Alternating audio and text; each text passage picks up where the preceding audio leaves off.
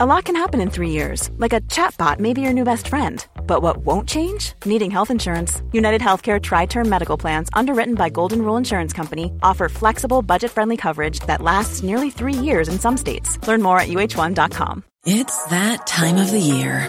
Your vacation is coming up. You can already hear the beach waves, feel the warm breeze, relax, and think about work. You really, really want it all to work out while you're away. Monday.com gives you and the team that peace of mind. When all work is on one platform and everyone's in sync, things just flow. Wherever you are, tap the banner to go to Monday.com.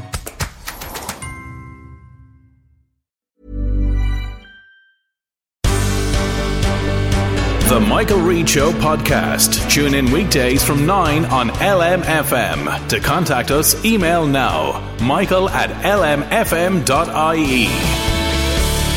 Monday morning, the 5th of November, with much debate and discussion from now till 11 a.m. This is Michael Reid on LMFM. The Labour Party, as you know, held its annual conference this weekend. There was much focus on the elections, that is the one gone by, with Brendan Howlin referring to the President as Labour's own Michael D. Higgins, who increased his vote, and much focus on the next elections and if they could make Labour a political party of relevance again. 43 candidates have been selected for local elections and 23 will be hoping to be elected to the Dáil.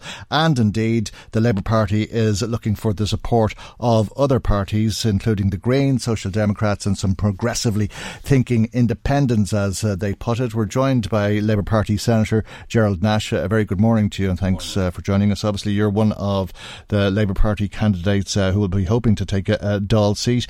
What's the mood in the party now? Because it's a party that has gone from what was a very high to a much deflated low. Well, the focus has been, as you know, Michael, in the last 2.5 years on the rebuild. It's rebuild all of the time. That's our focus, identifying candidates for local elections and the general election, whenever that might happen. There really is a renewed energy and new focus and a new confidence in the party, and it's actually great to see so many young people there at the weekend. People as well are putting themselves forward to run for the party.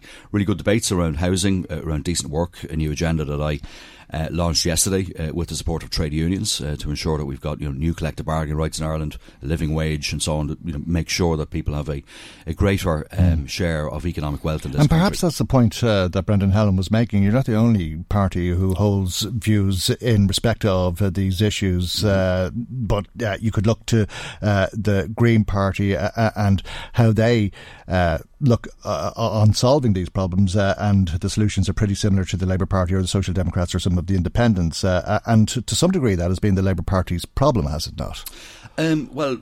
I guess back in the 1980s, we'd say when the Labour Party left coalition, we came back with a small handful of seats in 1987.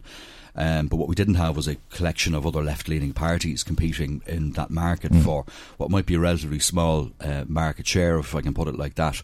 Brendan, in his speech on Saturday night, said, looking at the last exit poll, and the exit poll I think is very interesting, the one that was taken by RTE and separately by the Irish Times on the day of the presidential election. And exit polls, of course, involve an enormous sample, a much larger sample than the regular kind of weekly or monthly polls that you might see in the Sunday Business Post, Sunday Times and so on.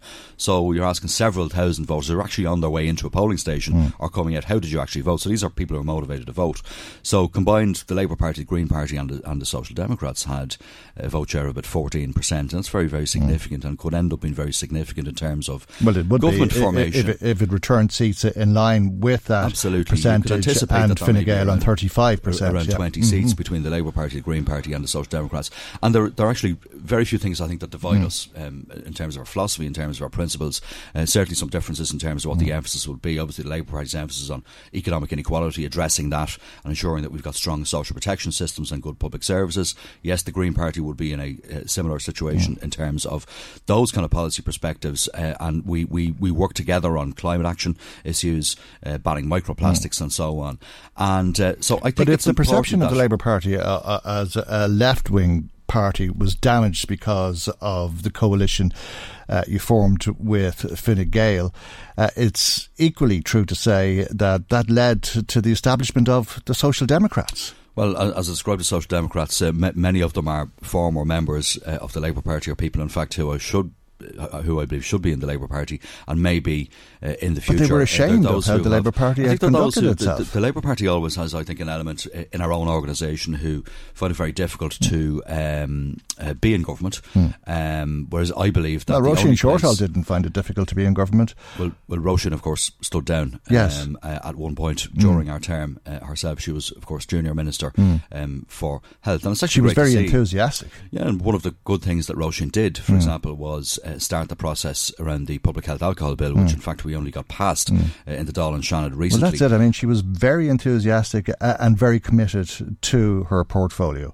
And I think many would have seen her as a very good minister and an effective minister, but one who said her hands were tied, who was looking at the likes of parish pump politics, taking precedence over proper policy making, and decided she couldn't do it anymore. She went to the Labour leadership and there was no ear for her, because it seemed to her, at least, that staying in office was more important. Well, it seemed to her that was the case, but we all know that, as in life, Michael, and I always say I wouldn't be in a relationship, I wouldn't have a friendship, and I wouldn't be married if I couldn't compromise.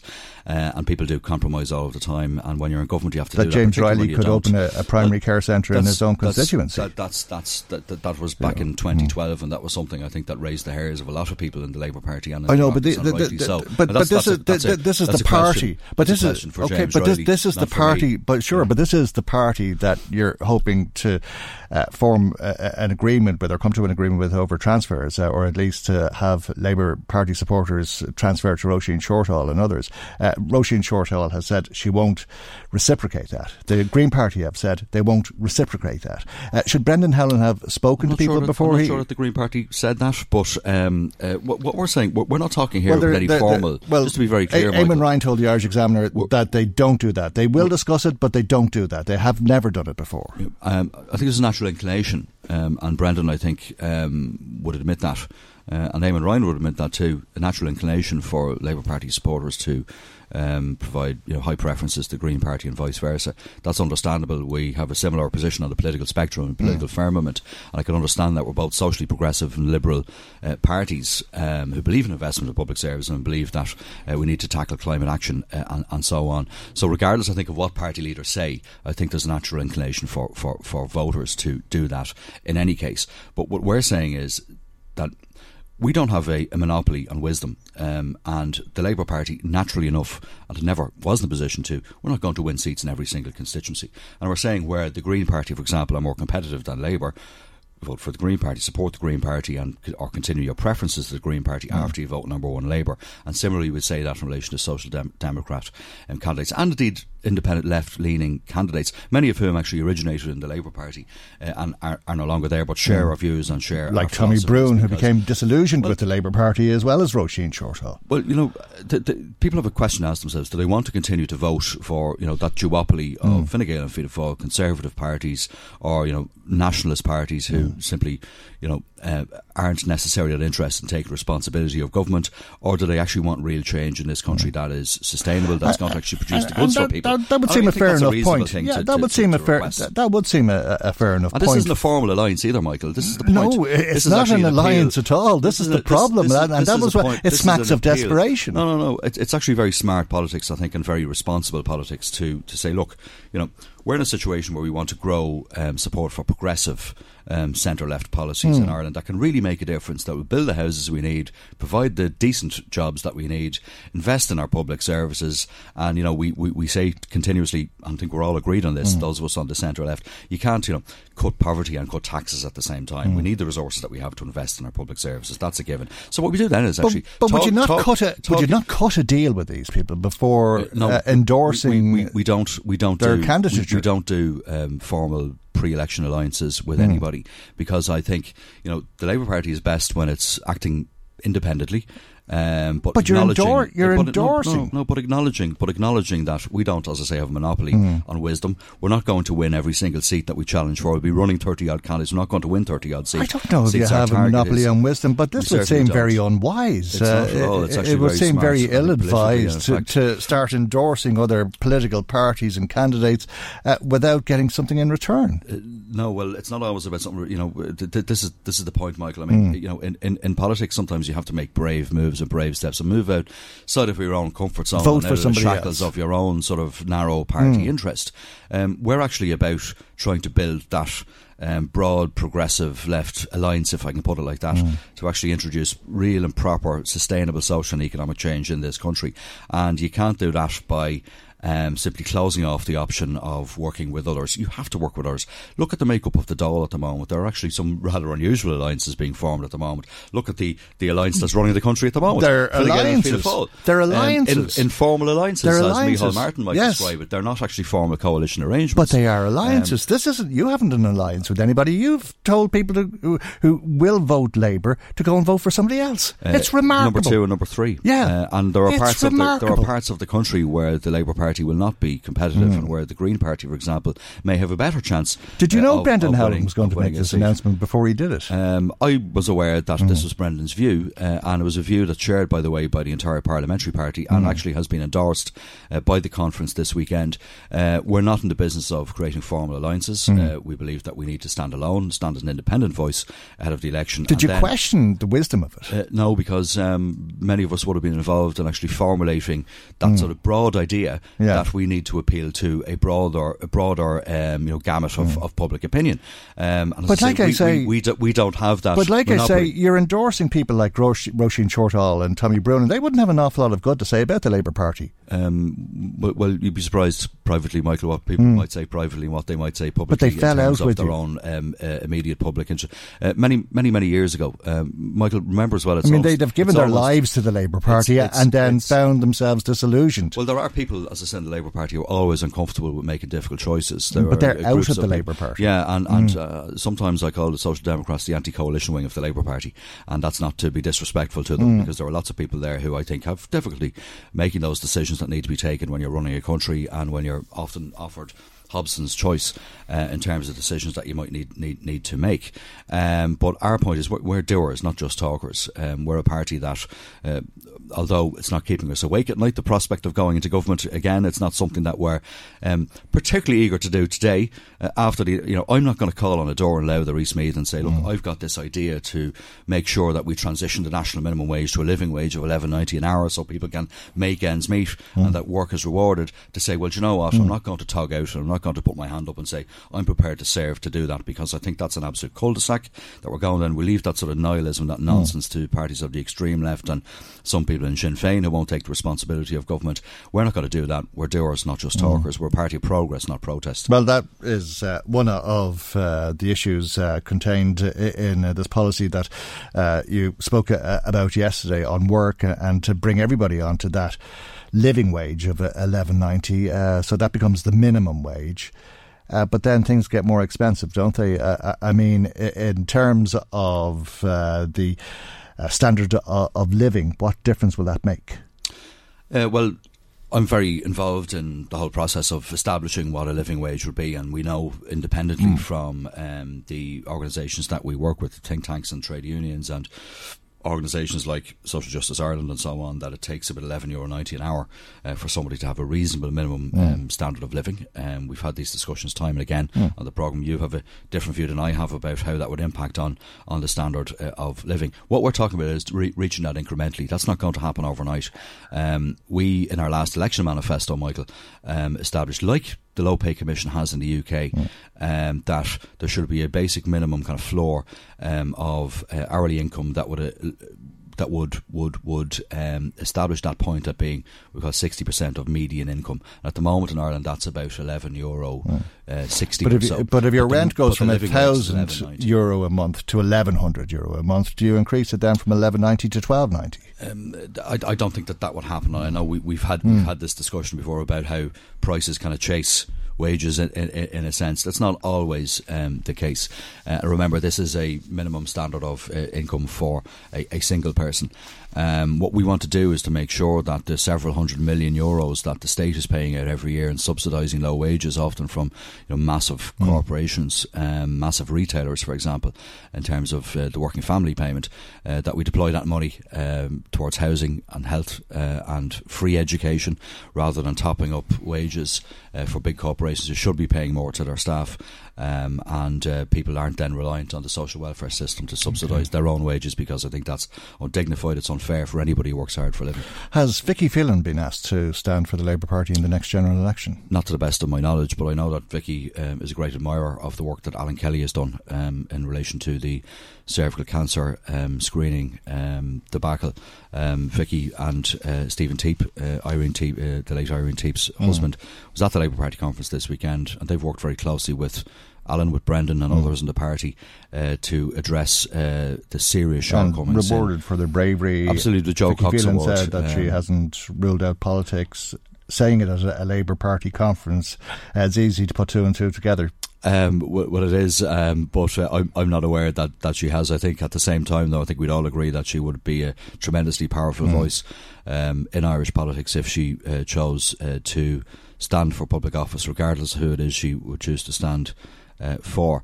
In the meanwhile, Tony O'Brien, the former Director General of the HSE, said that Dr. Gabriel Scally came to no different conclusion than the HSE did about the cervical cancer scandal, as bad as it was, but that there was this knee-jerk reaction, and we'd Minister Simon Harris acting like a frightened little boy. Well, I wasn't in the room that Tony was in with the Minister at the time, but I would say this, that there is a responsibility on members of Parliament and a responsibility on the media to report things accurately and fairly, and unfortunately we see sometimes these days where neither politicians or the media are given this time and the space to actually come to conclusions about important issues. We're in a 24/7 news cycle, and it's certainly no criticism of anybody in this station, and it's not a criticism really of the media generally. I know journalists are under serious pressure to try to get to what they feel is the truth in time, and it's a hugely competitive environment. Sometimes we would be doing the state more service by taking a deep breath, sitting back, analysing things properly and coming to strong, robust conclusions rather than jumping to conclusions at the outset. But having said that, and I accept what the Minister says. So you think Tony O'Brien needs to be listened to, do you? I think all public servants need to be listened to, and I think we should all learn from these experiences. I do, though, agree with what the Minister for Health said yesterday in response to Tony O'Brien's remarks, as reflected in the Sunday Business Post interview yesterday, when he said that his priority all along was the women. I believe Tony O'Brien's priority all along was the women as well. I wasn't in that room. I don't know the dynamic of those conversations at the time. I think you would need to be there. The only people who really know the truth are Simon Harris and Tony O'Brien. All right, look, thanks for coming in to us this morning and for joining us as always on the programme. That's Labour Party Senator Gerald Nash. Michael Reid on LMFM. There's always something, isn't there? Or so you would be forgiven for thinking, and probably not too far from the truth, according to a survey published by AA Home Insurance today. The cost of running a home, it's 42% of what average earners in this country bring home. And we're joined by Conor Faulkner, who's Director of Consumer Affairs with AA Ireland. Good morning to you, Conor, and thanks for joining us. This is a lot of money that people are spending on keeping their homes running over the course of a year, in excess of 16,000, and it's a cost that's on the increase. Yeah, that's right. I mean, this is a study that we do every year, and we look at the total cost of owning a home and running a home, which is a little bit complicated, but basically what we do is we take the average house price and we use that to calculate the typical mortgage payment. Now, obviously, people's circumstances vary, but we take our typical example as somebody who bought a house at today's average price. So we charge them for mortgage, and we then look at the cost of running the house. And that looks at things like electricity, broadband, all your basic stuff that you will have in your house. It looks at the cost of replacing appliances, property tax, insurance, all of those things. And what we discover on that calculation is it's a little over 16,000, actually 16,374 euro per annum is the average price in our calculation. And that has moved upwards. It's 350 euro more expensive than it was this time last year. So it's a little sobering when you write it all down and add it up. But that is the circumstance for most Irish people. The big variable in our figure is the mortgage cost. On our typical calculation, you've got a mortgage cost of a little over 10,000 a year. But that obviously will differ for certain people. We also calculate the cost to people who bought their house in 2007 at the height of the house price boom, and the average house price was significantly more expensive then, obviously. So those individuals actually pay about an extra $5,000 a year to run their homes, reflecting the fact that they're servicing a much bigger mortgage debt. God, your mortgage really is a a significant big amount of money, isn't it? Yeah. There's no doubt about it. But it's the cost of the mortgage and the cost of energy, or the increase in energy prices, that have seen this increase on an annual basis for running a home. Yeah, that's right. And I think energy prices are the things that you keep your eye on now. They have been trending upwards, and everything in world factors leads us to believe that they may continue to trend upwards. We see that in our road fuel, which we talk about sometimes as well. So that's a price trend that's going up. Thereafter, you're really looking at a sort of a basic cost of living increase around about somewhere between 1% and 2%. For your housing. And as I say, there are two enormous calculations there which affect everybody at the point when they buy their house. And that is, what is the price of the house when you buy it? Because that obviously, establishes what you'll pay in mortgage for the next 20, 25 years. Individuals who bought expensive are paying expensive. Individuals who bought cheap are paying cheap. And I guess the other thing that you would look at is the cost of the variable mortgage rate. Again, to do that calculation, we look at a basket of variable mortgage rates prices that are on offer to consumers countrywide, and we put all of that into a little formula, and we calculate an average. So you keep an eye on that price, which has a very significant effect on the cost of living. And of course, to state the obvious, how much it costs you to run your house depends greatly on how much you had to pay for the bricks and mortar. So the more you paid for it, the more your annual cost. All right, but on top of that, then, the ongoing cost of maintaining a home, and I suppose that'll vary from person to person, year to year. And if you replace all of your white goods this year, you'll probably be above that average of €16,374, but you'll probably be below it next year. Yeah, and that's the way we do a calculation. We calculate the lifetime of those white goods, and we would average your annual spend on them across their lifetime. So if you've got an appliance that is due to last for 7 years, we'll charge you 1/7 of the price each year. And we include things like home heating costs, maintenance and contingency. You're going to need a bit of that every year, so we put a calculation in for that. Your electricity bills, your phone and broadband, even things like cleaning products, which you'll buy on a regular basis. We throw in a basic TV package and TV license, and then we include things like bin charges, property tax, home insurance, which obviously we know in detail about. We're home insurance providers ourselves, and we put in that whole calculation in just to work out. So in a sense, our calculation mightn't fit anybody exactly, because a lot of the figures are averages. But they tell us how things are moving up or down for the typical Irish consumer. But you can have a look at it on our blog. We've all the detail up there. And if, for example, you're paying more for your home or less for your home, well, you bear that figure in mind, and you can use our formula and calculate what your own price is. But no matter where you are, I bet people will be astonished at just how much it is when you write it all down. And at 16,000, little over 16,000 euro, that's 42% of the average national wage. Well, that's the significant figure, isn't it? Because like that, if you've a burst water main, or you have to replace the heating system, or a flat roof or something like that, you could be paying several times the average figure. But on average, it's 42% of national income, of the average industrial wage. But how does that compare to other countries? Because that would put it into real context, would it not? Yeah, it would, wouldn't it? And very difficult for us to find exact like for like. So I won't claim to knowledge there, but we all know that in European cities and the economies that we typically compare ourselves to, OECD, etc., you do find very, very expensive property prices, and we're not the only country in the world with a property pinch, but it tends to be lumpy. So it tends to be clustered around capitals. So London and Paris, for example, have property prices that remain eye-watering and never really dipped during the recession. But if you look at a country like France, for example, very difficult to do a one-size-fits-all because there are dramatic differences in property prices and in property arrangements, central Paris versus the Dordogne, for example. So there's an even more dramatic contrast between capital and rural in a country like France than there is here in Ireland. We also don't have the same culture in cities of apartment dwelling. So the nearest rational comparison we can make is probably with the UK, our immediate neighbours, and there what you do see is that we would appear to have expensive housing, particularly in our cities. Listen, that's not a huge shock to anybody. And the long-term solutions really, they may be very difficult to do, but diagnosing the problem is hardly rocket science. We need more housing stock. We've got to build more housing stock as fast as we possibly can, because we are all paying across the board for the fact that demand outstrips supply at the moment. And maybe, we lost 5, 6, 7 years of housing construction at the depth of the crash. But, and these things, you can't just turn them off and on like a tap. It takes time for that capacity to gear up.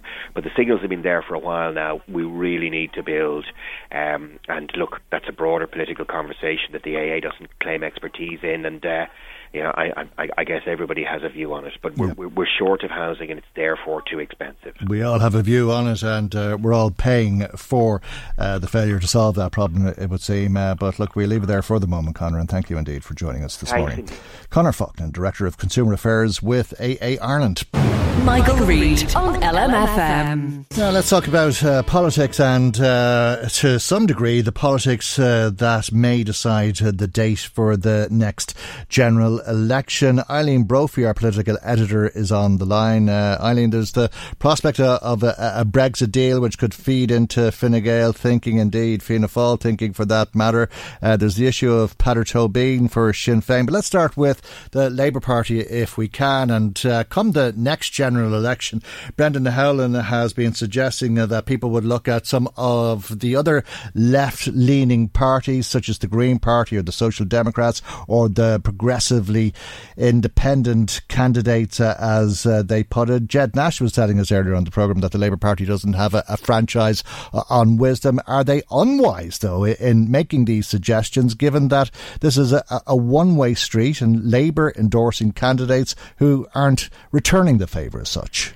Yeah, well, I think Labour are in a very difficult situation. There's so many parties to the left. And independent to the left. There's more than we ever had, and they've been taken over from people like Sinn Féin, and then the other smaller parties around the country that we have, which we mostly, I suppose, be in Dublin, but there are some out around the country as well. And they have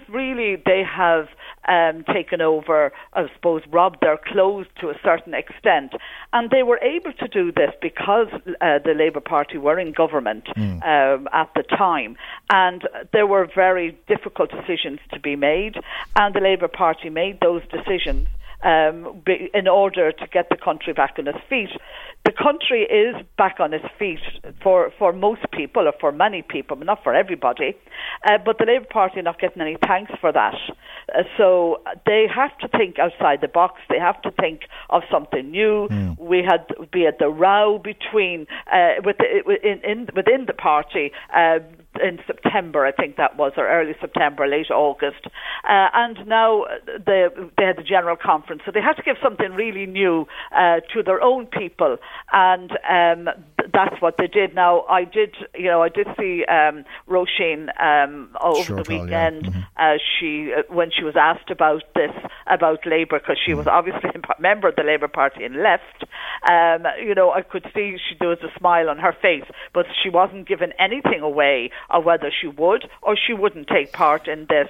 And some of those smaller parties just might take part in something like that. And it gave Brendan Howlin something different to talk about this weekend. And as I said earlier, he did think outside the box on this. And do you think there's merit in it, or does it smack of desperation, given that Labour doesn't seem to be able to hold up support on its own merit, especially when you talk about Roisin Shortall, because she was a member of the Labour Party and took on the role as Junior Health Minister. And whilst Labour were making these decisions with Fine Gael, she couldn't stand over them, and she couldn't stand over how James Riley was taking full control of the health department and its budget, and the decision to locate primary health centres in Lusk in North County Dublin, his own constituency. So she left, and now Labour is cozying up to Roisin Shortall.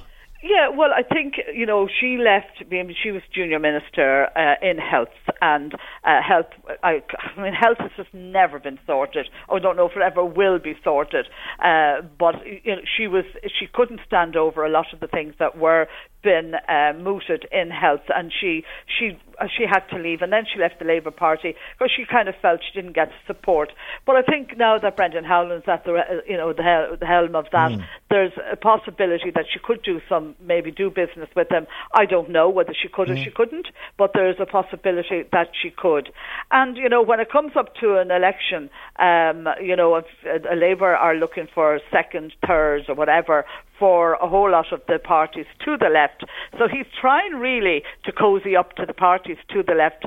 Labour are probably centre left, and so they're cozying up to these to see if they can, maybe form some kind of an alliance with them in the next general election. And I think myself, I don't think it's a stupid thing. I think it might be quite a clever thing to do, but I don't know if the others will agree with it. When it comes to an election, no one is going to say, no, I don't want Labour members to give me my number twos.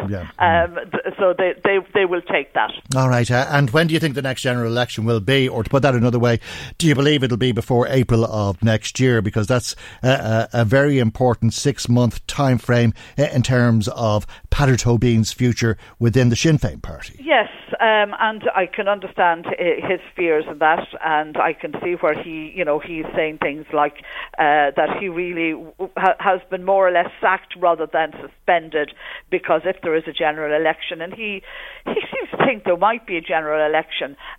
There definitely won't be one now before Christmas, and we all were worried about a Christmas election and never thought it was going to happen.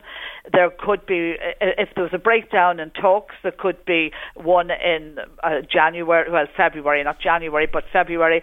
Enda Kenny went twice in February and didn't do much good the last time round. So I think the preferable time would be, I think, May, around that. But then we're into local elections, we're into European elections. So what time is good for it? So I think we have to have a look and see, will this government test the water with the local elections? Or will they see a time and just think, as you said earlier about Brexit, let's go. But Brexit is changing so blooming fast and so often that it would be an awful chance to take, because it could fall flat in its face in the middle of a general election. And you'd want to be very sure that wasn't going to happen. Fianna Fáil, again, would look for something that they can go on, that they want to that the people wouldn't, I suppose, blame them for the election. But that is difficult too. We all still remember, even though it's a long time ago now, Jim Kemmy, and he brought the government down over tax on children's shoes, and he lost his seat in that election. So everybody's very wary about a general election, and the people might accept one maybe in the summer, but they didn't accept the presidential election, and they didn't come out and vote, and that could be a disaster if that happened again. And for Sinn Féin didn't get their vote out for the presidential election. So they'd want to be very careful too on how they feel about all of this.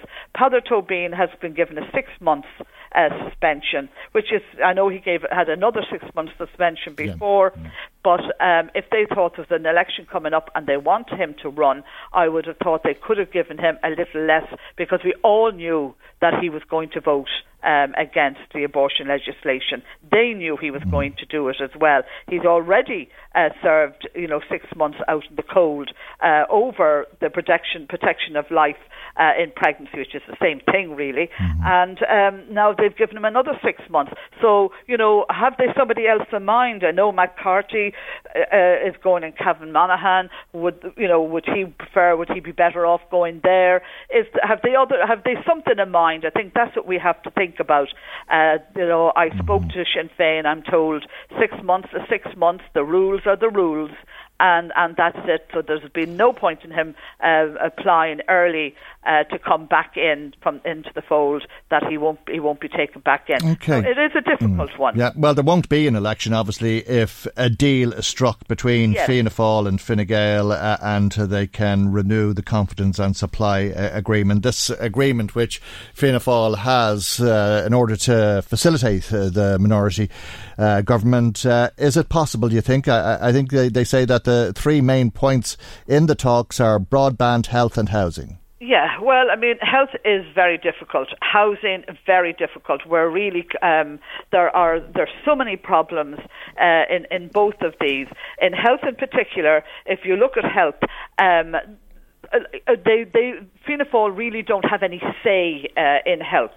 They don't have an investment in it as such. In housing, very similarly, have they got a plan? Do they want their plan brought into force, or is the Fine Gael plan or the new plan starting to work? The broadband, I think, is going to be the big thing in this election. The next general election that we have. The farmers are up in arms. All the businesses around rural Ireland are up in arms. Like there's 540,000 people without any broadband. Now, what Fianna Fáil are looking for, and I know they're keeping things very close to their chest about what is going on at these negotiations. I have never seen that happen before. But on the broadband situation, I know the Fianna Fáil definitely want a state body. So they're talking about people like Irish Water to fix it. When you look at Irish Water, I mean, everyone immediately kind of says to themselves, Irish Water, and it made headlines there on the weekend, and you're kind of thinking to yourself, Irish Water couldn't sort out Irish Water, how will they sort this out? But then if you look at the companies that Irish Water own, like Ervia, and that they also own huge infrastructure companies, that it is possible that they probably could take it over. Then there's the ESB and there's Bord na Móna. There's a whole lot of these state bodies. Fianna Fáil feel that the government have to ignore them on this issue for quite a long time, but Fianna Fáil are saying, look, this is the only way forward. Broadband is hopelessly compromised, and they don't believe that Peter Smith, who obviously investigations all, will come up with a solution either. That they feel it has been compromised. So what do? You have to do something like hand it over to a state body. But then Fine Gael are saying, no, that can't happen. If that happens, it's going to prolong the whole exercise. We have to start all over again. And they're saying, no, that absolutely won't happen. So I think we have to sit and wait and see what's going to happen on this particular issue. This is the big issue, I think, for Fianna Fáil at the moment. And those talks ongoing. We leave it there for the moment, Eileen. Thank you indeed, as always. Our political editor, Eileen Brophy. Michael Reid on LMFM. Now let's find out what you've been saying to us. Marie Kearns joins us with some of the calls and text messages that have come to us this morning. Good morning to you, Marie. Good morning, Michael. Plenty of response to your interview at the top of the show with Senator Gerald Nash. Sean from Drogheda, he believes that the Labour Party lost the trust of the people when the party was in government last time round, and thinks it's going to take a long time before voters forget all the promises that they broke. It seems to him that they are desperate to be back in power, but believes that they should be in opposition and get back to their principles before they look to be in government again. OK, well, I think Jed Nash was saying they're not losing sleep over the prospect of returning to government. Right. I doubt that they would look for it given their experience last time around, but then again the Labour Party never fails to surprise. Seamus from Dundalk feels that if Fine Gael and Fianna Fáil can have an alliance, why can't Labour and the Green Party? The problem is that Labour have been drifting to the right. They need to regain their identity again, and he thinks it's a good idea to kind of strike up this kind of alliance or arrangement with other smaller parties of the same kind of principles, if you like. Well, that's if the same principled parties believe that their principles are in line with yours and they're willing to form an alliance. It takes two to tango. It sure does. Mairead from Drogheda thinks that the Green Party should stay well away from Labour, thinks that Labour are damaged goods after their last performance in government. Mary from Drogheda thinks that Jed Nash has done great work in terms of the minimum wage, and these are the sort of campaigns that Labour should be doing. OK. A text from Fran who says that Jed Nash blowing about what the Labour Party are going to do. The party nailed the working man to the floor in the past. Alan Kelly tried to bring in water charges. Fran doesn't believe that they have a future. The problem in Ireland, says Jim, is that all the parties he feels are so similar. What is the real difference? He thinks there's very little choice if there is an election. Yeah. I think there's a lot of truth in that, yeah. A good idea, thinks Derek from Brenton Howland. The parties of the left need to unite, he feels, in order to challenge the big guns of Fianna Fáil and Fine Gael. All right. Well, I think that is easy to understand, but what's not as easy to work out is who is further left than the other. Another listener just rang in to say, I wonder, did this come as a surprise to the other parties that Labour now want to play ball with them? It seems as though it did, yeah. I mean, I don't know. I think it was a peculiar thing to have stood at a national conference and to make such a suggestion without putting out feelers, without coming to some sort of an agreement beforehand. And I imagine there were a lot of people surprised in the Labour Party, let alone in the Green Party or the Social Democrats for that matter. We had a text from a listener just responding to your interview with Conor Faulkner, and it was a text, Michael, so yeah. I can't give you the full thrust. Even on a budget, quality is non-negotiable. That's why Quince is the place to score high-end essentials at 50 to 80% less than similar brands. Get your hands on buttery soft cashmere sweaters from just $60, Italian leather jackets, and so much more. And the best part about Quince, they exclusively partner with factories committed to safe, ethical, and responsible manufacturing. Elevate your style without the elevated price tag with Quince. Go to quince.com/upgrade for free shipping and 365-day returns. Hold up. What was that? Boring. No flavor. That was as bad as those leftovers you ate all week. Keke Palmer here. And it's time to say hello to something fresh and guilt-free. Hello Fresh. Jazz up dinner with pecan-crusted chicken or garlic butter shrimp scampi. Now that's music to my mouth. Hello Fresh. Let's get this dinner party started. Discover all the delicious possibilities at HelloFresh.com. Planning for your next trip? Elevate your travel style with Quince. Quince has all the jet-setting essentials you'll want for your next getaway, like European linen, premium luggage options, buttery soft Italian leather bags, and so much more. And is all priced at 50 to 80% less than similar brands. Plus, Quince only works with factories that use safe and ethical manufacturing practices.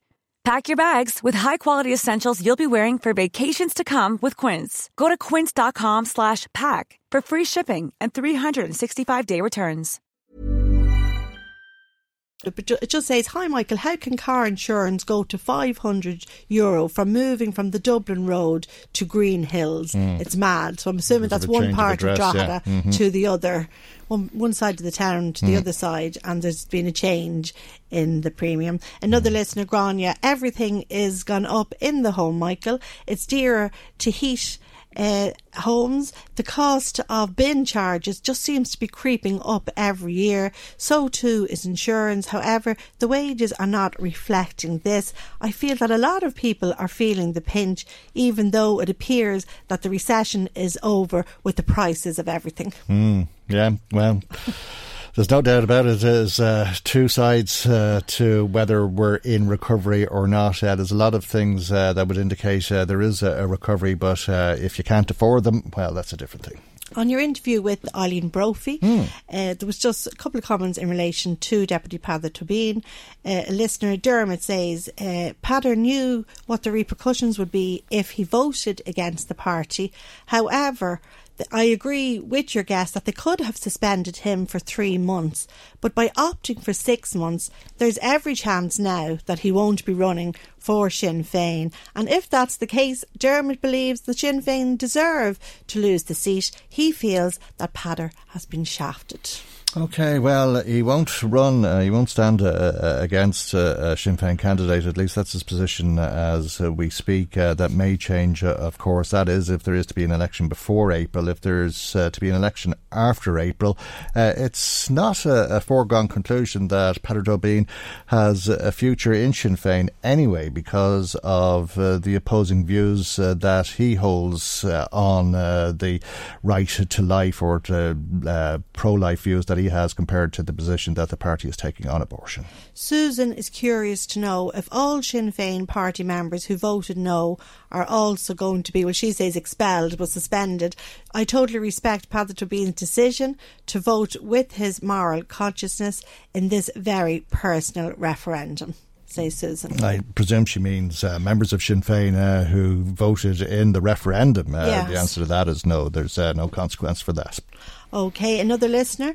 This is how Sinn Féin treats hard-working members. You clearly cannot have any personal beliefs in Sinn Féin. You have to toe the party line, or else. I hope Peadar does run as an independent and takes the seat from Sinn Féin. OK, well, as Angus O'Snuddy said to us, it's a democratic position that the party has come to. That's the Sinn Féin view, because it was a position that was decided on by the members of Sinn Féin at the Ordesh, last Ordesh. Another listener wonders, where does this leave Peadar Tóibín now? Is he still acting as a TD for the people in Meath West? He is, yeah. He's an independent TD as we speak, yes. Just moving on to a different topic in relation to the hospital situation and trolleys. Deirdre in Kells was in touch just to say that she hopes that there is a plan put in place for the winter months, Michael, or we are going to be on the show again talking about the numbers not having beds. I'm not sure that that's the case, Deirdre, because if there is to be a national plan, maybe they could look at what they've been doing locally, where they've seen one of the worst hospitals, one of the worst regions, turn the bad news on its head and become a hospital, namely Our Lady of Lourdes, which is the emergency centre, I suppose, for the region, really operating so efficiently at this stage that it's rare that anybody is treated on a trolley. But I think nationally they are predicting that there's going to be a surge, aren't they? They are, in the yes, numbers but that's nationally, but not in the Lourdes. Yeah, but that's what I'm saying, that maybe they could follow the example of what's happened in the Lourdes, that it's gone from this dire situation into this very positive news situation. Yeah. Then on to the situation regarding the schools, Michael, and the safety concerns. Jared from Ashburn just rang in to say, is there going to be an investigation into how this happened, he wonders, just to make sure that it doesn't happen again and to get the bottom of it. Jared feels that even though most of the schools are now back in operation, that someone should be held accountable and there's still a need for answers. Well, I would hope so, I imagine so, and I certainly would hope so, and I'd imagine everybody would imagine so. so, and hope so for that matter. All right, well, we'll finish on that one from Jared. Right, thanks for that, Jared, and thanks to everybody who has been in touch with us today. Thanks, Marie, for that matter. If you'd like to add to what's been said, as always, we'd love to hear from you. Our telephone number is 1850 715 958. Michael Reid on LMFM. Now we'll talk about the broadband plan and indeed the concern that there is for delivering broadband nationally with Fianna Fáil TD Declan Brannock, who is very concerned about this being delayed until at least 2020. Good morning to you. But as you're in Dundalk this morning, I take it you might have some other things on your mind as well. Well, it's a quiet town this morning, Michael, and I think it's opportune that I would congratulate the Dundalk Football Club and indeed the wonderful success in the double, but especially to Stephen Kenny, the management, indeed the team, but especially the supporters. We're looking forward, obviously, tonight to a celebration at the square where, obviously, the Dundalk Municipal District will be honouring them, and it's a great boost for the town. It lifts the spirits, especially coming into Christmas, and I think all concerned are to be congratulated. Absolutely fantastic achievement again, and no doubt many will come out and show their ongoing support and joy, for that matter, as you say. Let's talk a little bit about broadband now, though. This is a plan that is in complete disarray, and the solution unknown at this stage. Absolutely. Look, at Michael, the bottom line for our listeners here is that they want high-speed broadband and they need it quickly. You know, whether it's to educate your children from home, to compete and to do business, be you a farmer or somebody who's in a small SME. There's equally a myth out there that it's just rural areas that are affected by the failure of the government to deliver on its promises. Indeed, the biggest issue in my office, aside from health and housing issues, is the unavailability of broadband. And believe it or not... Do you mean in Dundalk? Sorry. No, it's not just... It's right across the constituency. And indeed, I'll give a perfect example. If you go into East Meath, for example, in places in Leighton and Bettystown, the new housing estates that were never on maps are literally been provided with old rope, as opposed to fibre optic service that is available in urban areas. There's no doubt that the large urban areas, if you're lucky enough to live in the town of Dundalk, Drogheda, or indeed Ardee and Dunleer, that you have an excellent service. But high-speed broadband access should not depend on where you're from. It is essential to a person today when they're considering buying a house or building a house, as electricity and water services were in the past. We still have 1.1 million people affected with undue delays in the rollout of broadband. Look at Michael, Fianna Fáil have raised this issue for the last 14 months, that there are problems. We've been ignored, and the issue has... But we were in the end game when it all fell apart. Say again? We were in the end game, weren't we? Absolutely. We've had commitments, indeed going far back as Enda Kenny, as Taoiseach, that it would be rolled out in 2015. That moved out to 2018. And now we're, as I would describe it, to infinity and beyond. The date for the earliest possible start date of the rollout of broadband is now being given as 2020. But is this a wheel that needs to be reinvented? Absolutely. This crisis in broadband has lurched from a crisis to another crisis, and the project, in my view, will rate as a monumental failure in the evaluation and management of large public projects in the history of this state. We have to remember that people pulled out of the bidding process, and probably the reason they pulled out was because of the sort of financial figures that were being offered in terms of the tendering process. But we're now changing from a figure of almost 500 million to a possible figure of 3 billion. And the reality is that, it's incumbent, while we're waiting on Peter Casey, who is the auditor appointed to look at whether there was a flaw in the process or whether it was compromised. Indeed, my view is that it has been compromised. There should be... Because of the relationship the Minister had with Mr McCourt. Yes, absolutely. And, we're expecting that report this week. But the Fianna Fáil view on this is that you can't wait on reports. Okay, but you're expecting it to be found that the process has been compromised, and what does that mean? Back to the drawing board? Absolutely. Right. And if that's the case, we have companies within this state who have a competency to deliver this. They were involved in the original tendering and pulled out, probably because they saw that it couldn't be done with the figures that were being touted at the time. The reality is this, that companies like the ESB and indeed Irish Water have been touted, but especially ESB, they have the competency, they have the skill, and indeed they have the reach to be able to deliver this project. Well, will Fianna Fáil ensure that is the case? We believe that there is a need for a twin-track approach. But what will you ensure? Well, I'm quite confident that in the confidence and supply negotiation that's happening together with health and housing, that broadband... Oh, I thought you sorted out housing in the last budget. Well, sure, we would like to think that we're on the road, but unfortunately these things take time, Michael, and people's patience are wearing out, as are my own. Right.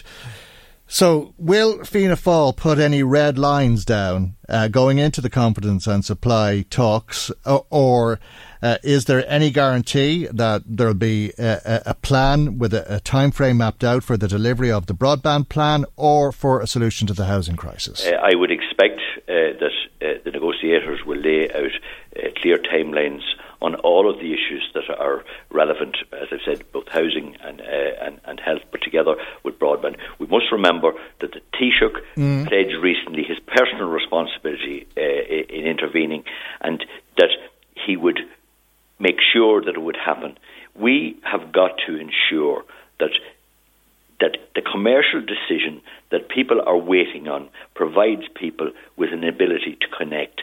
The bottom line here is, and I think it's important because your listeners will be aware, that what is happening here is that you can go up and down Bohreens, where Air have come in and provided a service, say, to 5 houses on a small road, and ignore the other 5, just because a map or the computer says no. I mean, the reality is this, that whether it's commercial or otherwise, that the maps that, in my view, that were created for this supply are frustrating people. But do you accept that Fianna Fáil has the ability to negotiate a solution to this now? Absolutely, and it's incumbent on us to do that.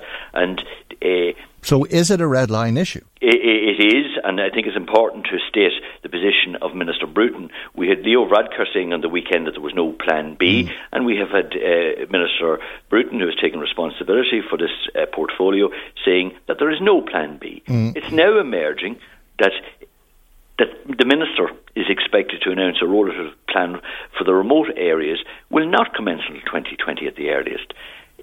This is not acceptable. We've identified the flaws, as I said earlier to you, going back a long way. Fianna Fáil will need concrete assurances, regardless of the current tendering problems, that the key priority is to deliver without further procrastination and provide the necessary funding. Okay, but 2020 is a little over a year away. So when are you saying it will happen? I'm not... That's above my grade, but I do believe, Michael, that we have expert firms out there. If this process has been flawed, that the Minister can lay out, in conjunction with the confidence supply arrangement, a timetable, the necessary funding, and a competent mechanism for the infrastructure to be delivered. But within the next 12 months, let's say, before November of next year? In my view, it should be deliverable within a 12 to 18 month period. But that's not a red line. Of course it is. By the way, there should be no political game playing here in relation to this. This is an essential that the people and the children of this country need to stay up, as I've said, in their education. No. Whether you're a farmer looking to do business. Yeah, but if you're representing those farmers or those people in the housing estates in Meath East that you were talking about, who believe they're not in the country and don't understand why they have rural broadband or lack of it, well then surely it's not political game playing, it's responsible politics to say, look, either we solve this now or you don't get the deal you're looking for, and that you pull out of the confidence and supply agreement and you go to the people and let them vote on it. I am quite sure that will be on the agenda as well. If we don't get clear commitments in the ability of this government to deliver on the 3 issues, and particularly on the broadband issue, it's an election issue, and if they're not capable of doing it, I have no doubt that when a report comes back to a parliamentary party in relation to those 3 critical areas, along with others, that Fianna Fáil will make a stand. I anticipate that the government are sensible to realise that massive mistakes have been made in the tendering process. Isn't this why Fine Gael has a 13-point lead on you? Because you say this and nobody believes you, because your record speaks for itself, and you said that you would hold the government to account on housing and that would happen in the budget.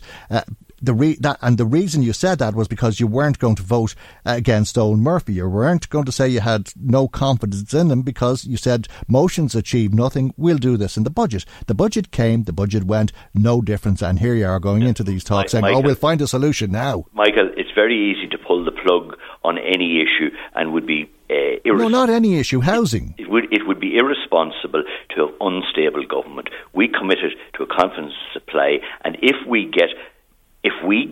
But you came out of the budget saying we solved the housing crisis, and now you're saying we're going to go in and solve the housing crisis. Most people and your listeners are reasonable in this regard, that you can't click your fingers and deliver overnight. But the reality is that on this particular matter, and housing and health, we're failing to deliver. And maybe it is a curse on all your houses, and maybe there are people out there who say it is time for election. And if it is, let's bring it on. But we, as a responsible minority party in the Dáil, are obliged to try and provide stability and also to offer an alternative, and we will do that when an election is called. When the polls are more in favour of your party.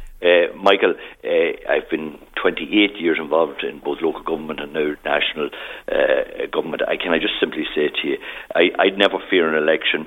The people make up their mind in terms of whether I or other public representatives are doing their job to the best of their ability. And my job, in terms of dealing with the broadband issues, I think anybody who has spoken to my office, and there are many, will find that I do it within the constraints of my position, and will continue to do so. The reality is that government here have got to step up to the mark and give those concrete assurances that the key priority will be to deliver within an announced timetable, no fudging as has happened, as I said, 2015, 2018, and now going on to 2020. Give the people out there who are champing at the bit, looking for the service, give them the timetable of when they can get it, equally commit to the funding, and put a competent tendering company who can deliver for the people. And I believe that the ESB has never been far off the mark on that. They pulled out because of the incompetency in terms of the costing and their inability to provide it with the cost. As I said, we've now moved from 500 million to a possible 3 billion, and it's time to bring players back to the table. If Peter Casey, the auditor, finds that there has been a compromise in that, or an issue with the integrity of the process, and if that process has been irredeemably damaged, it is incumbent on Minister Bruton, in conjunction with all parties in the Dáil, to give a clear timetable, funding, and put the competent people in to deliver the project. What about Peter Casey, the presidential election candidate? Will he ever lead your party into an election? Sure, we all would love to lead. Some of us are humble enough to want to be participants and offer something to the country. I wish Peter Casey well, but he certainly won't be. I don't think he's a member of Fianna Fáil. He may have Fianna Fáil leniencies. You just can't walk in and decide that you're not alone, that you're going to stand for the Dáil, but equally that you're going to be party leader. And maybe he's foolhardy in that respect, and maybe it shows an inability to know how politics works. But I wish him well. I don't believe there's space for him in Donegal. I think it's already been indicated. In fact, I chaired the convention that selected the two candidates, both Charlie McConnell and Pat the Cope Gallagher. So that particular avenue is certainly closed. Sure. Do you think your party, though, should find space for him somewhere else? If he joins the same way as anybody else, works within the rules of party and organisation, Peter Casey is entitled to join the same as the next. All right, we'll leave it there. Thank you indeed for joining us this morning. Fianna Fáil TD for Louth, Declan Brannock. Michael Reid on LMFM. Now, whilst it has been dismissed and Peter Casey won't be joining Fianna Fáil in Donegal and going on to be the Taoiseach, I think Declan Brannock is not the first of the Fianna Fáil TDs who's said he wouldn't rule out him joining the party and looking to stand somewhere in the country. And Peter Casey's success in the presidential campaign certainly has caused a lot of interest in where he'll go from here and as to why his vote went from 2% to 23%. Pat O'Toole is the news correspondent with the Irish Farmers Journal. Good morning, Pat, and thanks for joining us. And you say that he articulated the voice of rural Ireland, which feels as though it's been neglected.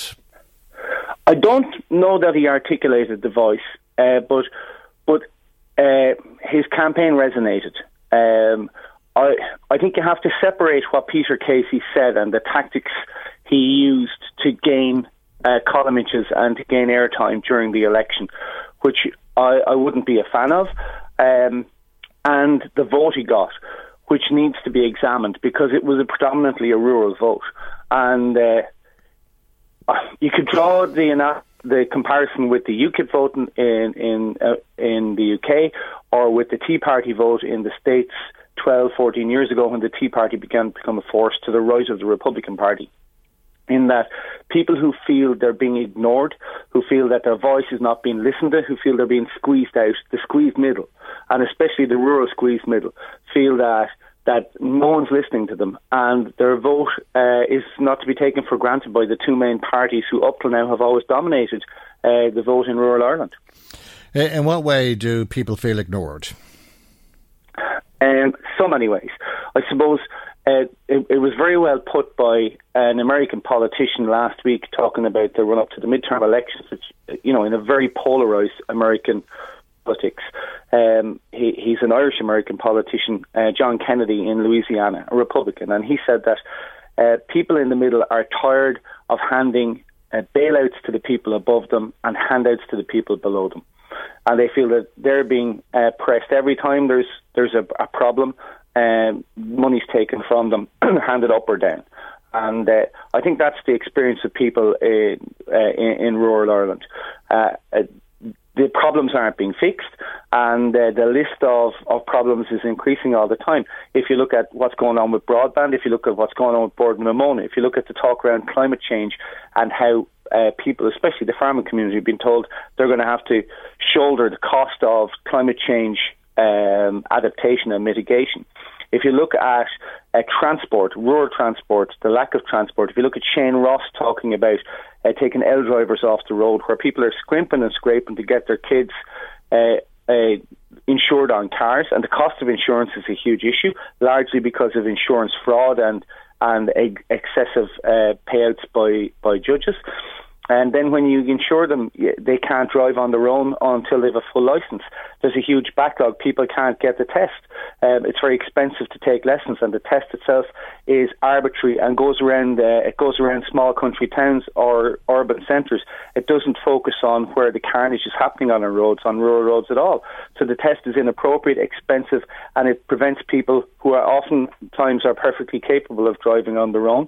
The statistics don't seem to show that L drivers are more likely to be involved in a fatality than non-L drivers, especially during the daytime. Younger drivers, when they have accidents, tends to be at night, and speed and alcohol are factors. But Shane Ross seems immune to all those arguments. That's just one example. Yeah, but it's a very bad example, is it not? Are you suggesting that people? But just to ask the question, are you suggesting that people should be allowed on the road when they've failed a test to see if they're capable of driving on the road? No, what I said is the hold-up, the delay that people have in getting the test. Accessing the test is a problem. I'm losing you. You've examined the test lately, Michael, but the test does not test people's ability to drive on country roads. It tests their ability to negotiate box junctions with inadequate signalling in urban towns. It tests their ability to do 3-point turns.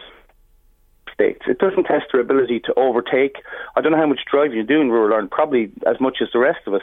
The bad driving on roads, tailgating, overtaking in inappropriate places, bad lane position. But the test is the test for people to pass you. You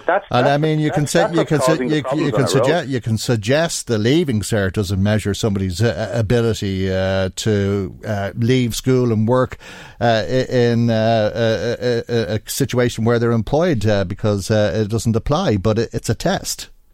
Yeah, absolutely. And I mean, but the Leaving Cert has been revamped consistently. The driving test is untouched amid all the changes around our driving laws. The driving test hasn't been touched in 30 years.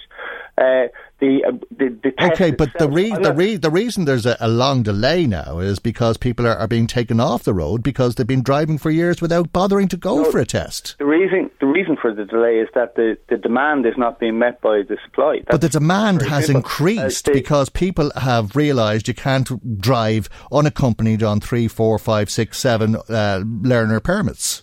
Well, I don't think that's the main reason. I think the main reason is just the sheer volume. The country is expanding, just like the reason for our health service issues. We've an expanding population, with a young population, and they and their parents are getting increasingly frustrated. Look, we could go down the blind alley of arguing about the driving test, but I suppose the central point I'm making here, Michael, is in terms of the frustrations of people in rural Ireland who feel they're not being listened to. And if you look at rural politicians like Michael Healy-Rae, like Matty McGrath, like Michael Fitzmaurice and Ming Flanagan, they stood out on and this is the reason why I mentioned that issue, they stood out on the driving issue, and that resonated with rural people. But Peter Casey didn't. Peter Casey spoke about travellers, and he spoke about welfare chiefs. Peter Casey spoke about travellers, but that resonated in terms of, I think it's very important we don't mix up the messenger and the message and the support he got. But I think that there is a sense of absolute frustration that people are not tackling the issues of people in the middle. Leo Varadkar talked, when he became leader of Fine Gael, that he wanted to represent people who got up early in the morning. And people who get up early in the morning and who are working hard feel that they're being taxed to the hilt, and that the money is going to the people above them and it's going to the people below them, and that they are the forgotten sector of this society. And while I don't think that we have 23% of the people in Ireland, and I don't think an excess of 30% in many rural constituencies of people are bigoted or would speak the way that Peter Casey did about the travelling community, I felt that someone was willing to be politically incorrect, someone was willing to say on a specific issue that he centred his claims around the one of the housing estate in Tipperary. It resonated with people who think that there's a sense of the sectors in Ireland that there's a sense that they're not being represented, and that their issues are not being fought for hard enough, and that there's too much political correctness. Is it not odd to say that people voted for somebody who wasn't afraid to be politically incorrect in a presidential election, when we're looking for somebody to be presidential and to be pragmatic and diplomatic?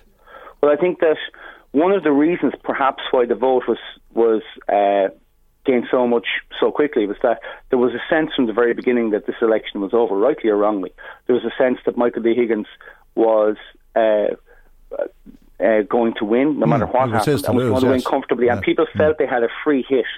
And I suppose the issue that we rose in the Farmers Journal is that the question is, do we ignore that, and do we look on it as just a sort of a scream in the dark, or do the politicians, many rural politicians who would identify with the issues that we're raising and who would understand them when they're talking in country halls to small groups, they don't seem to gain traction on those issues in Dublin. So the question is, what's going to happen next? And that people in rural Ireland, in rural Ireland aren't part of the groupthink.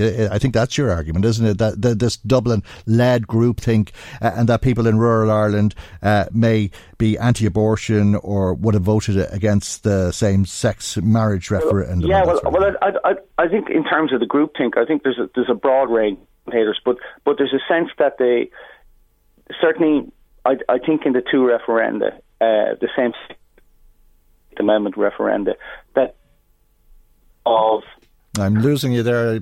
Sorry, there was a certain element of the commentariat who seemed to think that it was inappropriate to hold sincerely held views where people opposed the same-sex amendment or opposed the Eighth Amendment repeal. And there's a huge frustration that people... They feel that they shouldn't be silenced in that way. Or that well, there was intolerance on both sides, in fairness, Pat. Yeah, well, actually, I think there was some intolerance, but there was a general tolerance in the Eighth Amendment debate, in particular, when you consider how sensitive the subject is, and compared to 1983, important the subject is, especially compared to 1983. Yeah. But there was that sense that it was people were sort of being frowned at for holding views that held. So that feeds it as well. People who are a little bit more socially conservative and who are part of the squeezed middle.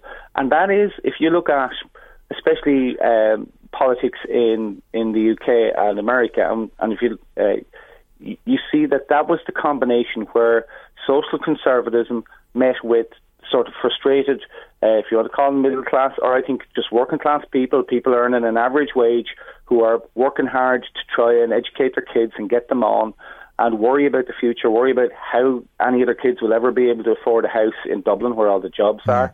Will they emigrate? Who worry about how they're going to pay the bills at the end of every month.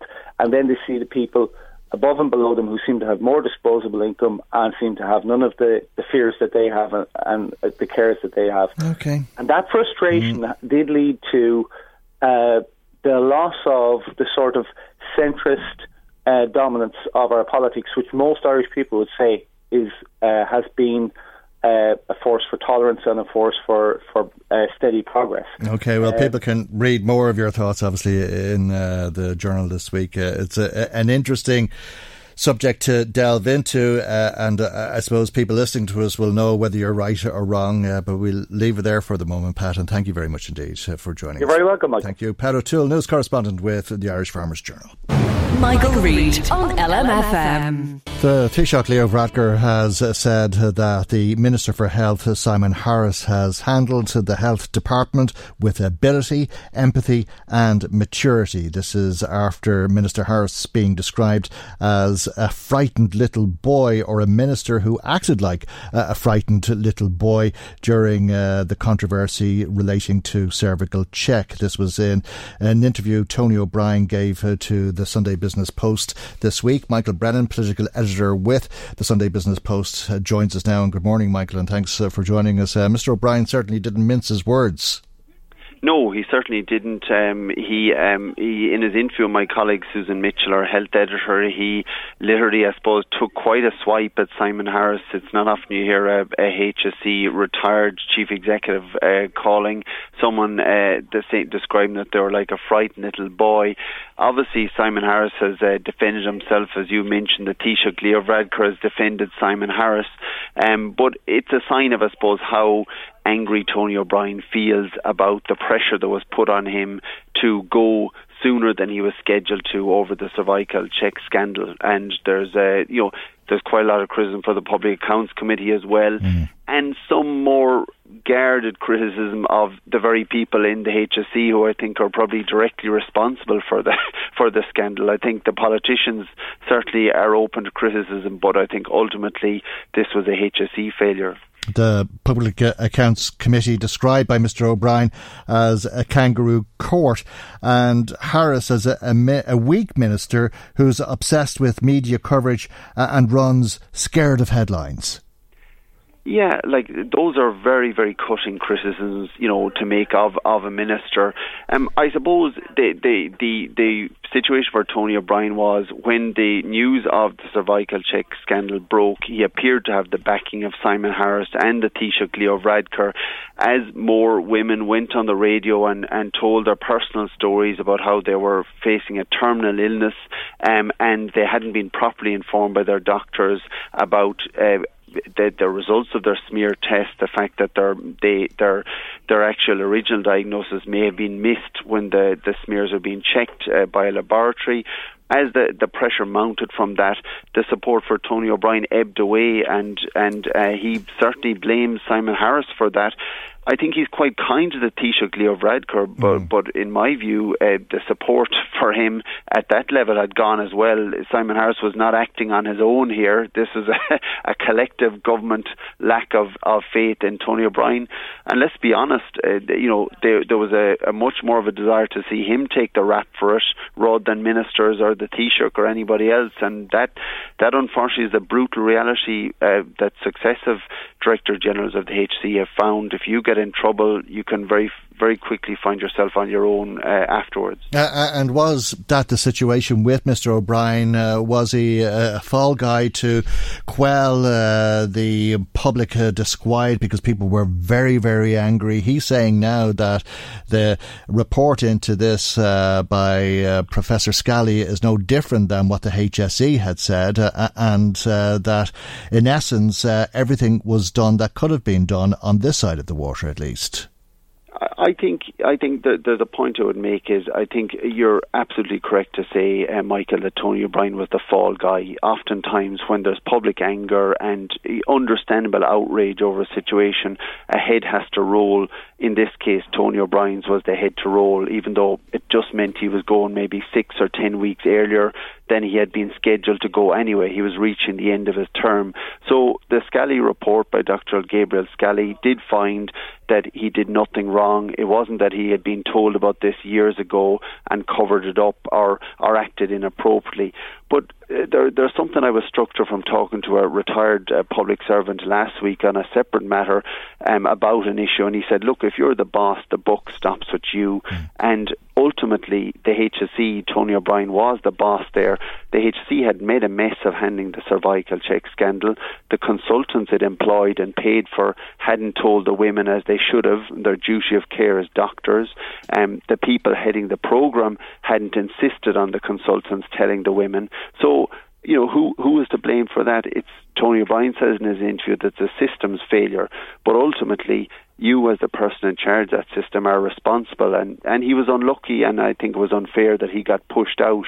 But if you're in charge of the system, that's often what can happen. Okay, a remarkable interview, and at the same time it seems as though even if he is correct, there could be little sympathy for him because of the reaction so far. We're hearing some optimism about the prospect of a Brexit deal. Is that unfounded optimism, or do you think that there's a real chance at this stage? I would like to think there's a real chance, purely because the consequences for the British government in particular are so dire, and us then in second place, the impact of no deal when Britain leaves the EU next March on the 29th of that month. They would be terrible. So we have to, I suppose, be optimistic that a deal is in the offing. People have been saying to me for quite some time now that they believe a deal will be done just because the alternative is so awful. I think what you're seeing at the moment is the final sort of wrangling of how does the British Prime Minister Theresa May manage to agree a deal with the EU that her own Eurosceptic backbenchers in the Conservative Party will accept, and that the DUP, which is terrified of any Brexit deal that will somehow loosen the bond between Northern Ireland and the rest of Britain, that will happen. So she's trying to come up with some kind of compromise solution, and we're hearing talk of a customs union covering all of Northern Ireland and the rest of Britain as one potential way out of that. And that would last for 3 months, but that's one type of backstop that wouldn't be in line what people understood to be a backstop. I think the phrase that they've been using is unless and until the border issue has been solved. But if they're talking about a 3-month arrangement or something along those lines, well, then it doesn't ensure that there will be the type of arrangement that is believed is necessary for Northern Ireland. You're absolutely right. I think if anyone was being offered a job in the morning and they were told, you know, you have the choice of a permanent job for life or a 3-month temporary job that could expire immediately, I think you know which one someone would pick. And it's a bit like that with the backstop for Northern Ireland, that guarantee that there will be no hard border, even if Britain decides in future to do something different for its own affairs. I think there's no way the government can accept some kind of time-limited 3-month arrangement, as you've mentioned, and the Taoiseach Simon Coveney has already been out today saying that. What I think is the most likely solution is a form of words where you have a customs arrangement for Britain to effectively stay in the EU, to leave the EU, but effectively stay in the customs union for the next couple of years. And the hope would be that that will continue almost and become permanent, that Northern Ireland would stay in that customs union, so you have no need for a border. And they'll put in some language in the agreement to say, well, we'll need to do some checks on the border, not on the border, but there'll need to be some checks to ensure that goods aren't being smuggled from the north into the south, into the EU market, and they'll try and reassure the DUP that that's just a minor matter. So I think that's the potential solution. All right, Michael, I've run over time, I'm afraid, but look, thank you indeed for your time and for joining us this morning. Michael Brennan is the political editor with the Sunday Business Post and brings our programme to its conclusion. God willing, we'll see you for our next programme at 9 a.m. tomorrow morning on LMFM. Good morning, bye-bye. The Michael Reid Show podcast. Tune in weekdays from 9 on LMFM. To contact us, email now, michael@lmfm.ie.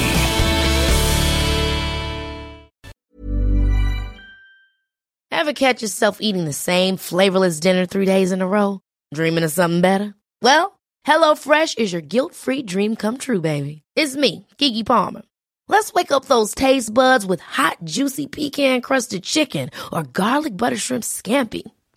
Hello Fresh. Stop dreaming of all the delicious possibilities and dig in at HelloFresh.com. Let's get this dinner party started. Hey, it's Paige DeSorbo from Giggly Squad. High quality fashion without the price tag. Say hello to Quince. I'm snagging high-end essentials like cozy cashmere sweaters, sleek leather jackets, fine jewelry, and so much more. With Quince being 50 to 80% less than similar brands. And they partner with factories that prioritize safe, ethical, and responsible manufacturing. I love that. Luxury quality within reach. Go to quince.com/style to get free shipping and 365-day returns on your next order. Quince.com/style.